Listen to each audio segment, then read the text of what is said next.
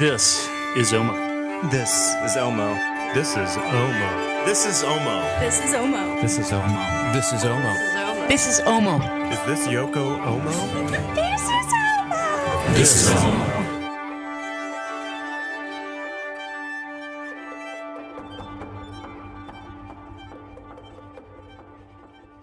This episode of Omo is sponsored in part by House of Note Violin Shop in St. Louis Park, Minnesota. House of Note is a full-service violin shop serving the string community since 1959 with something for everyone. From fine rental instruments to restoration services and a fine selection of American-made violins in their showroom, this luthier-owned shop is here to service all levels of musicians. House of Note wishes everyone out there in the orchestra community the very best this year.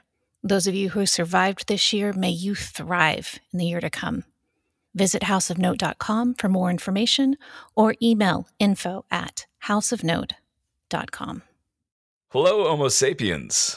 Hello. How you doing, Rosie? I'm very good. I'm very happy about the interview we've got coming up. Who do we have? We've got this woman. Her name is Anna Hoffman. I think I've heard of her. Yeah, I think you've worked with her a ton. And she's the manager of the summer programs for Oberlin College.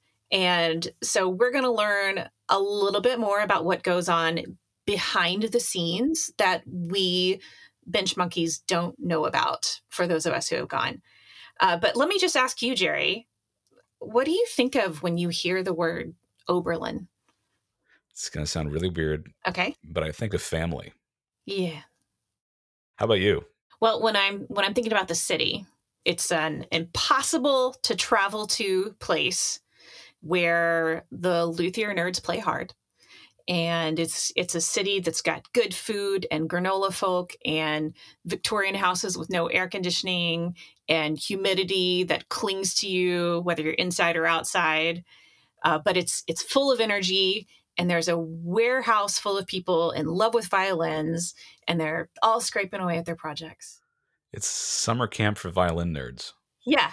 They're all staying up late, having wine, arguing about soundpost placement. And it's where, for me, it's where you meet all the people you've heard about in this field, or the people you should have heard about. So on this pre-Thanksgiving family-centered episode of Omo, we're going to talk about our family, Oberlin. Join us after the break as we talk to Anna Hoffman. This episode of Omo is brought to you in part by Encore Orchestral Strings, the violin shop within Pages Music in Indianapolis, Indiana. Pages Music is celebrating its sesquicentennial 150th anniversary this year, which has been Indiana-owned and operated since 1871. John Riani, the manager of Encore, has been a lifelong admirer of and advocate for new making. He's a fine cellist, and he provides a trustworthy place to send one's instruments, and he gives the best hugs west of the Allegheny. Aw, and while he's hugging you, this is what he says. I want to encourage you that the work that you do, instrument makers, bow makers, restorers, shop owners, it is deeply important and appreciated. The world desperately needs great art, and you are creating it, preserving it, and facilitating it. Thanks, John. Thanks, John. This episode of Omo is sponsored by Dr. J.G. McIntosh Rosinate Oil Varnishes.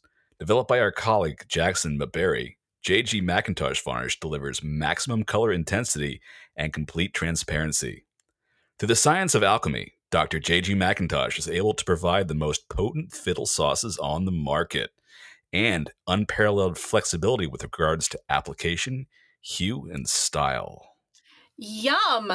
But before you even think of color, Dr. J.G. McIntosh's Tintura Veneziana primer and oleoresinous ground can help you prepare your fiddle surfaces, heightening contrast and imbuing a complex and permanent color directly in the wood. Next time you're ready to varnish an instrument, turn to the good doctor. He's got the right prescription. J.G. McIntosh products are available from Wood Finishing Enterprises at www.woodfinishingenterprises.com. Homo sapiens, I'd like to welcome you all. Today we've got with us Anna Hoffman, who is the manager of summer programs at the Oberlin Conservatory, or is it Oberlin College? Well, you can say the whole thing, Oberlin Conservatory of Music, Oberlin College. Wonderful. Well, thank you for joining us. Thank you for having me. And I've also got Jerry Lynn here. Hi, Jerry. Hi, Rosie. Hi, Anna. Hi, Jerry. It's great to have you here, Anna. Oh, it's great to talk to you. I miss you guys. We miss you too. Yeah. Yes, I miss being up there. So when Jerry was telling me a little bit about you, Anna, he specifically said, she's the person who everyone knows. And what I mean by that is all of us on this end. Or say she knows everybody. That's more an important way of saying it. You know what? That's okay. She knows where all the metaphorical bodies are buried. Yes. Where everybody's coming from. Yeah. Yeah. So when we luthiers are talking about lore from our end, the people throughout history that we know about, but maybe haven't interacted with, well, they've just all passed through in the Oberlin programs for the most part. But so many of those people, and you've just been working on these programs, rubbing shoulders with lots of people that we wish we could rub shoulders with. It's so much fun. I mean, I have it easy because I often don't know who people are, and so I treat everybody the same, and that's the way I like to do things, and I appreciate it. Everybody is. I consider them my friends when they're here, and it's just a joy, absolutely, to come into the workshops. And if I could, well, okay, I'll admit it. And I love to plan on having coffee, whether it's in the residence or it's at the workshops. You guys make great coffee, and in the summer especially, I need it. I need it during the year too, but I love coming and visiting and maybe having a little pastry and just hanging with you guys in the background. I consider it a privilege and really an honor and fun. So I just so appreciate having you all here. I have to admit, I crammed just real quick before we started today. And I thought, wait a minute, when did we start? When did Nigo Gosyan make his speech, when he decided to retire and hand things over to the younger generation? Yes. And I see that it was in 1986 that Oberlin and the VSA came together with the Good Kind collection housed here in our library, and with the restoration program that Nigo Gosyan started, a longer, smaller program.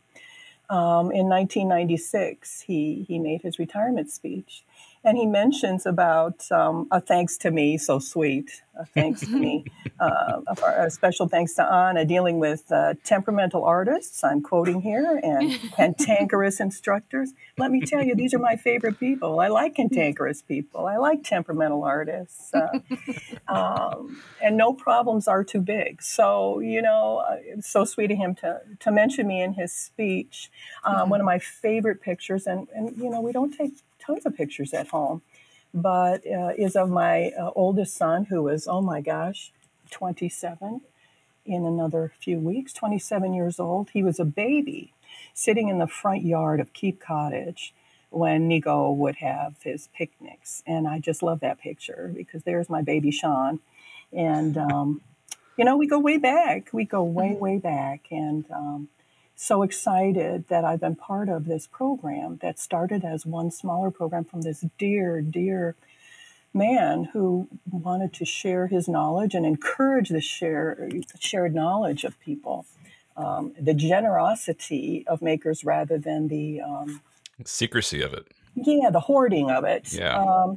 And the fact that he wanted to give back, in his later years from the difficult years that he had diving into this field and during his times as a young man. It's just so lovely to be part of this program that has blossomed into now 5 different programs and brought so many people in. Yeah. Do you recall how that got started? Did he approach you, or was this a program that Oberlin wanted to start? Oberlin wanted to start. And again, I am looking at his speech to verify because it started before my time in the programs, just a couple of years before my time. Not a couple of years. I started with the programs with Nico in 94. And the programs, the Good Kind Collection, the relationship between VSA with Hans Tausig, our president at the time, Frederick Starr, and our dean, David Bowe, came together to discuss this relationship with the Good Kind Collection that we house here at the conservatory. Now, for people who don't know, what exactly is the Good Kind Collection? I've not looked at it carefully myself, but I have seen copies of drawings of studies by makers, particularly for restoration. It's quite extensive, and many of our makers who come here make an appointment with our archivist here at the Conservatory Library, and they take out materials that they've actually made a lot of copies of so they can really, mess up those pages and work with that history. Now, I'm showing my outsider colors. You mentioned the fellow's name, Nico, is that correct? Yes, well, that's his short name. His name was Vakan Nikogosian. Vakan Nikogosian. And you mentioned that he struggled in his younger days and wanted to create a community where knowledge was more accessible. Right. I find that so inspiring because that legacy still continues to this day of making. And I love it because he's such an important and dear person. I tell you, every time he came into town, it's funny, I felt like home. My father came from Austria, then because of the war, moved to New Zealand. So I was brought up with the European flavor in our household, and just the dearness of this man and generosity was so, like I said, it's certainly an honor, and I love carrying on his legacy. I love it. I'd love to hear any first impressions with people that maybe you got off to a weird start with and later became dear friends with. I'd love to know anything about those stories. About weirdness. I suppose I'm very comfortable with weirdness. So yeah. Well, you live in Oberlin. I live in Oberlin. I grew up in Oberlin. Yeah, I know. And I also had the opportunity and the privilege of traveling when I was younger, so exposed to a lot of different people and places. No, weirdness is right at home with me. And honestly, when I think about the programs as a whole, I think of generous, kind people. And it's fun. It's just so much fun. And so many people have so many different talents. We've got professional chefs in the bunch. And absolutely. It's, of course, me, I'm centered on food, too. And they're always so nice to let me just walk into the kitchen. One of my favorite things to do, not just coffee, but, while they're cooking. I love it. Yeah, I know the weirdness. Like the bow makers and the violin makers would have this challenge toward the end of the week on who can have the most fun, who can create the most fun games that I would then get dragged into. And although I don't appear to be a shy person, I think I am. Although I love being around people, but yeah, and then I have to be in the games, of course, and jump over things or. Gosh, what did we have to do? So like obstacle courses? Yes, obstacle courses. Okay. Well, we don't do any of that at Restoration. We're just like hyper focused and. Oh, you have a lot of fun. Well, the restoration program is just a week too. It's different when you're here for 2 weeks. It is. Yeah. And a lot of that is because when you're a maker, when you're predominantly making instruments, a lot of those people are self-employed. Yes. And when you are working in restoration or being a general bench monkey, you work for somebody else, and so the amount of time that you can take off is generally pretty limited. Yeah, right. And so, when we're there, we're pretty laser focused, and I hear all these stories like, "Wow, how do they have time to do that?" I know, they make time, and they don't sleep. They just and I remember Nico saying, don't sleep, eat, work. That legacy of working into the late many hours that I, of course, get questions from security about, really, do they really have to stay till 4? Yeah, that's their program. Really, it has to be. Please leave that. Yeah, I'll just let you know that they're there for almost 24 hours a day. And although everybody knows that now here at Oberlin, even though security staff may change, that gets repeated. People know about, again, the legacy of these programs, and they know what to expect, and they look forward to it. It's like, oh, thank goodness, the violin makers, the bow makers, are back. Yeah, it's the life that you all bring into town, not only on the college campus, but being very small campus right in the middle of this wonderful small town. The business that you give our folks here in town, the businesses here, the life that you inject is phenomenal. I mean, it's wonderful. Thank you. Well, speaking of, letting the security guards know that this is a little bit different operation, the violin making community and restoration and bow making community, we're kind of the outliers for what normally goes on during a summer. You're usually getting a younger age group and organizing different kind of camps. Why don't you tell us a little bit about those programs that you do? Well, over the years, we've had so many different programs, including a program in Italy. We no longer have an opera program. There is some word that we may have an opera program here at Oberlin for college age and graduate students. So that's exciting. We'll see. The announcement of our programs should hit the website, should be public probably in another couple of weeks, 2-3 weeks. We have an incredible organ collection here on campus. That's right. You have Organ Academy. Yes. So what is that? High schoolers who are organ enthusiasts just to come to this camp? Right. So many of our programs have recruitment in mind, and the Organ Academy is focused on these incredible students, sometimes younger than high school, usually living with parents if it's a residential program, but mostly high school students who come and just absolutely enjoy, of course, our faculty and our organs, our collection here. They go to Cedar Point together in the middle of the week. It's a camp, so it's hard work. It's late hours. It's dormitory living. They get a taste of that with our wonderful students who live with them and supervise. And I seem to also recall a Baroque program as well. Oh, absolutely. Baroque Performance Institute celebrating its 50th year. Of course, we actually hit 50 during COVID. So we've been doing these virtual programs, but I'm really excited about this summer, a theme to be announced soon. So this is a huge milestone. I expect a big program this year with a lot of faculty, guest performers, participants. Yeah, Baroque Performance Institute that was founded by folks who've been here that long and are known throughout the world. So that is during the violin making programs, and we always invite you all to our events. It's always fun to run into those people. Yes. So that's fun too. So that's predominantly an adult program, but other than and with some high schoolers, we have a trumpet program, mostly high school. We often have a couple college students with us. Flute intensive for high school students, a small intense group. We're hoping to have a viola program this summer. Oh, Wait, lovely. A viola program? Yeah, a viola program, meaning Peter Slowick is going to lead a technique program for violists. Wow, my mind is running with jokes right now. Oh, very good. Very good. That's okay. We can handle jokes. So that's going to happen also toward the end of the month and the beginning of July. Also here, kind of overlapping some of the BSA programs. And then we're going to come back with our piano program at the end of July. And that's all for now. We've started over COVID times.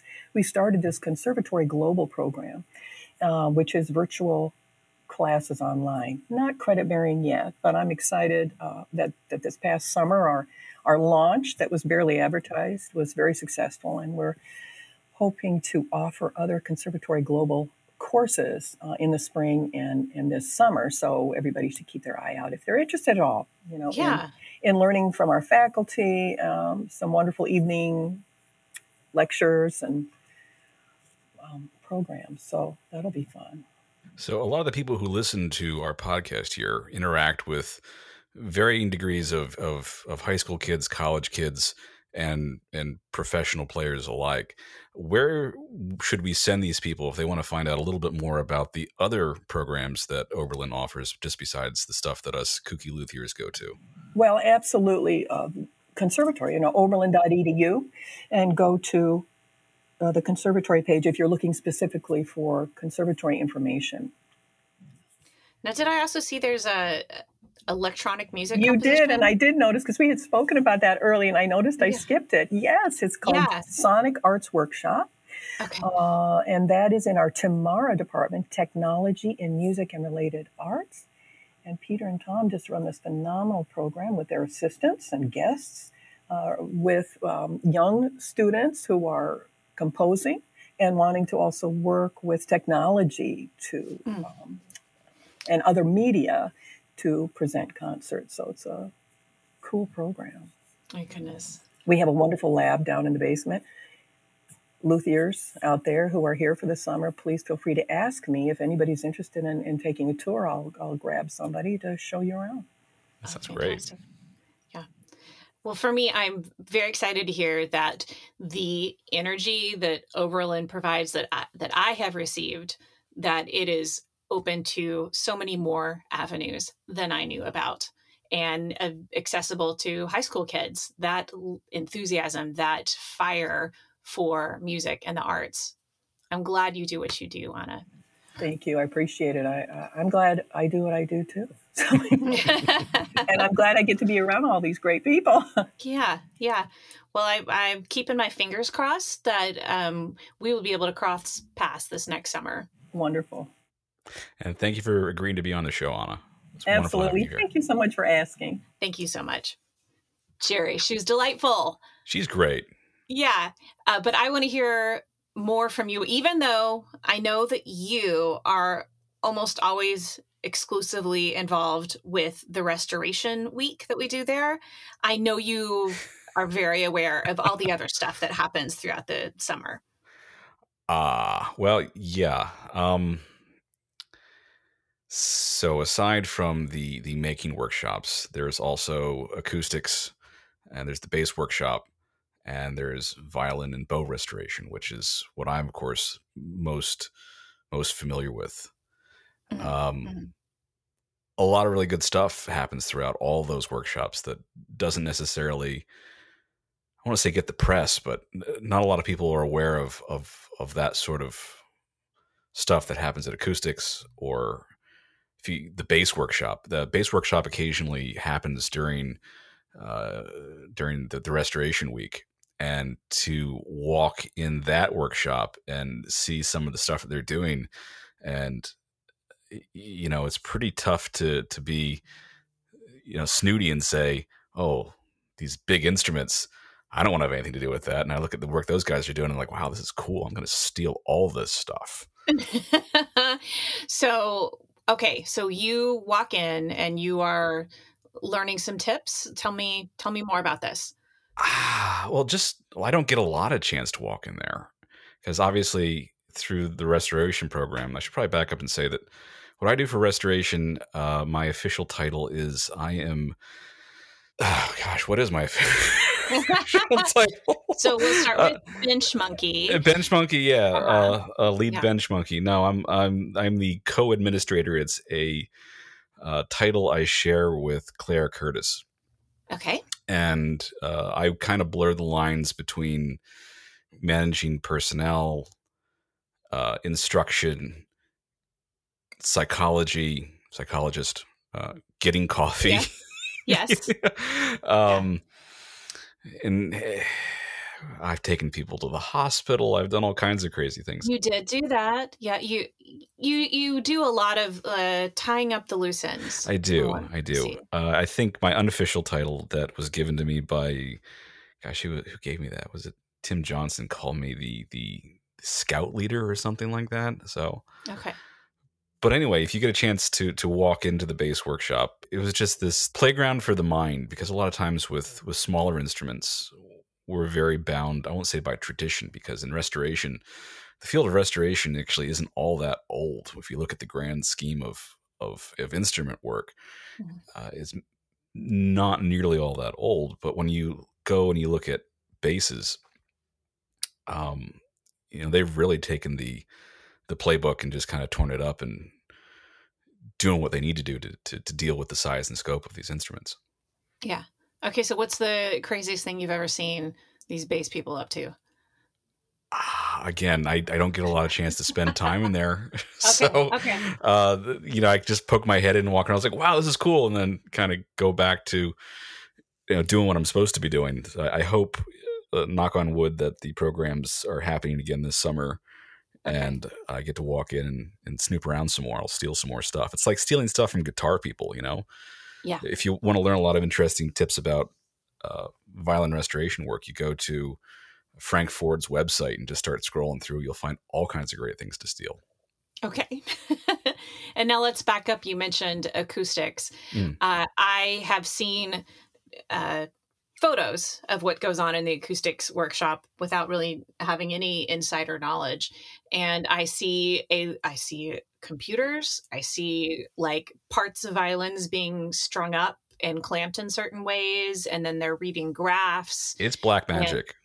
Yeah. So I can't even begin to understand what information they're gleaning, but it looks very fancy. Me neither. Me neither. But I'm glad that they're doing it, because when I need like a really simple kindergartner's explanation of what's happening, there's a few people that I call. Again, Tim Johnson. I'll be like, Tim, what does this mean? And he speaks to me like I'm a small child, and pats me on the head and gives me a cookie. Okay. Well, you have shared with me some of your early days in this field, basically working at a violin shop for a long time, but not receiving the more formal school training that I have craved. I wouldn't say that. I mean, I've always worked with really smart people that, Sure. Some which came out of the Menning traditions, some that came out of Salco's. I worked with one guy that came out of Triangle Strings. And I worked with guys who are really, really smart problem solvers. But kind of at the beginning of that, I also really wanted to expand my mind and just see more perspectives than that which I had been currently offered. Yeah. So along that path, you were introduced to Jeff Holmes. I was, through it's a really small world. So I went to college with a really great violinist by the name of Ken Cox, who's now a sales consultant for Rooney & Sons. Ken, knowing that I wanted to expand my horizons, arranged for me to be able to ask this random guy who I didn't know, named Jeff Holmes, like if I got stuck on a problem and I couldn't find any solution, I could write Jeff an email and Jeff would answer me. And lo and behold, he did. And I started emailing with Jeff, and before long, word got out that the restoration program was going to be rebooted. About what year was this? It was 2010. Okay. Prior to that, aside from the making workshops, there were things like advanced topics. There was a setup workshop. There was a couple different things, but nothing really designed to introduce people and provide a sounding board for more advanced people in the field to get together to talk about topics that were central to conserving and restoring instruments. Mm-hmm. So it got restarted, and Jeff was and still is the director. I wrote him an email and I said, I really want to go. And he said, I hope you were going to. And the rest was kind of history. People came from all over, and they still do. We have people that range in ability from folks who are just barely got their feet wet working professionally to people who are extremely seasoned at what they do. And a lot of that is done on purpose, because if you have people whom everybody's great, nothing gets rehashed. No. It's easy to be complacent or not question things when you know a lot of stuff. So you need someone like me to say, wait, I don't understand. Can you please back up? Yeah. And and obviously I can't speak for the other programs, but that's how we've tried to do it. Mm-hmm. Also, one of the huge criticisms that's come of the restoration workshop is people say, well, it's only a week. And, you can have your life changed in 30 seconds. It's not about time. It's about content and meeting people and critical thinking more than it is anything else. Yeah, I'm absolutely on board with that. For the first week that I went, of course, there's an upper limit to how much you can absorb within that week. Yeah. But going home and being able to ruminate over it, being able to practice some of the things that I got a little taste of, having access to people that I can ask follow-up questions to, that was the transformation. Yeah. Which is why I don't make any more workbench mistakes anymore. Me too. So take me back to that first year. Do you remember what was on your workbench? Crap that was way too involved. Yeah. Okay, go on. Well, so again, there's only so much you can process or do, even if it wouldn't matter if it would be a month. There's so much going on that what was in front of me wasn't necessarily a project that I had a hope or a prayer of getting done, but it was a good starting off point for saying, hey, what would you do with this? Okay. A good start for critical thinking. Critical thinking. That's what it all comes down to is becoming a good problem solver. Mm-hmm. And that I'd say that's not unique to Oberlin. I don't want this to be a mammoth advertisement for the Oberlin programs. A lot of that can come by just getting out and meeting people, go to conventions, go to whatever workshops your organization puts on. I know the BVMA does a whole lot of great stuff. Yeah. Places in France do a whole lot of great stuff. Show up, meet people, ask questions. You know what? That's reminding me of the bass bar that I was working on my first week. And the top that I brought was nothing special. Mm-hmm. And the way that it was designed, if you put a bass bar exactly where it should be for optimal sound, it would actually run to the path of one of the eyes. Oh. Or one of the F holes. Yeah, just a little bit.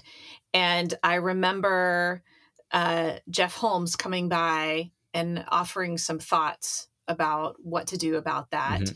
And then, I'm blanking out on his name. The guy we're always trying to think, how can we get him on OMO? Dave Burgess. Yeah. So I remember him coming along, and he would have some thoughts that were not completely against Jeff's, but everyone is just ruminating on what's a way to solve this problem. And I would get exposed to that kind of thinking again and again and again, and nobody's trying to tell you there's one way. So the joke, if you want 4 different opinions on bass bars, you ask 2 different violin makers. Yeah, absolutely.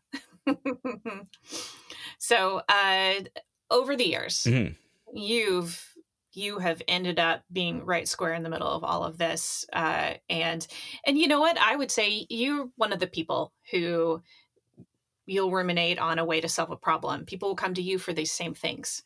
And I see you spreading yourself throughout the whole workshop, trying to contribute in this way or that way, whether it is in advice or technique, or even sometimes your tools expressly by consent.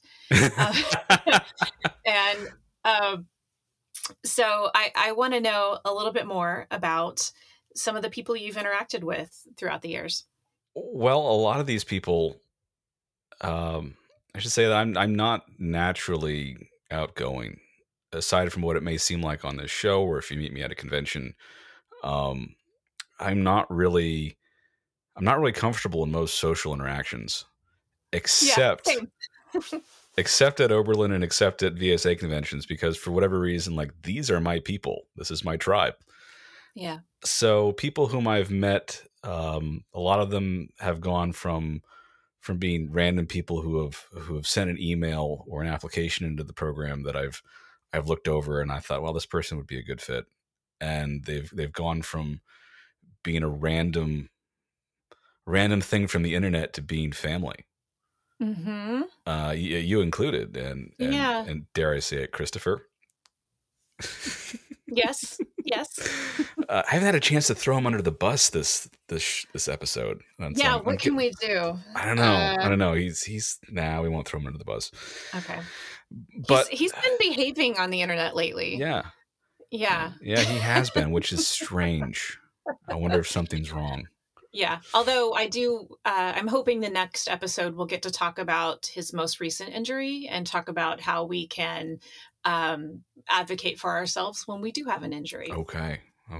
Yeah. So I've met people from Australia, of course, Europe. We've had people come from various countries in Asia, all across the U.S., Canada, and they've all come to be part of something that's more than what they know. I don't know if that's the answer you're looking for. This is weird. I'm not supposed to be the interviewee. I'm supposed to be the interviewer. I know, but I like to hear you talk. Oh. Okay. So anything else that I've forgotten to ask you about that you want to share? Go out and make mistakes. Yeah. God, that sounds weird coming from somebody who I hope I have a reputation for being careful, but one of the big things that I've gotten out of all the top flight talent that we've had come, whether they're participants or guest instructors, is nothing happens because you automatically know how to do it. Mm-hmm. Set up analogs that you can safely fail in. So if you really want to know how to do a certain type of retouch job, if you really want to know how to fit a certain type of patch, if you really want to know how a certain chemical stain is going to affect something, set up a process which you can safely fail, and you can make mistakes. You told me that some of the best restoration people are the best experimenters. Oh, absolutely. I feel like a slob compared to some of my good friends and colleagues who keep extensive notes and they keep samples organized.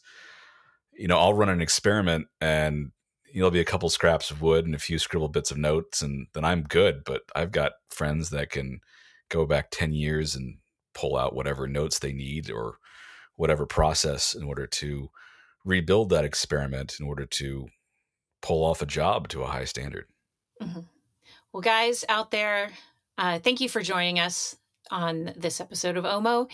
And we're going to be coming at you a little bit before Thanksgiving for you American listeners. So I hope you had a little bit of a family experience listening here to us reminisce our Oberlin days, and wish you the best next week. Happy Thanksgiving. OMO is an all luthier podcast produced by Rosie DeLoach, Chris Jacoby, and Jerry Lynn. The show is edited by Jason Peoples, music by Invoke Sound. If you enjoy our show, you can help us out by leaving an iTunes review or becoming a Patreon member at patreon.com/omopod, where you can get your very own OMO swag. We'd love to hear from you, so reach out to us at mail@omopod.com or call the OMO phone at 240-686-5345. Thanks for listening.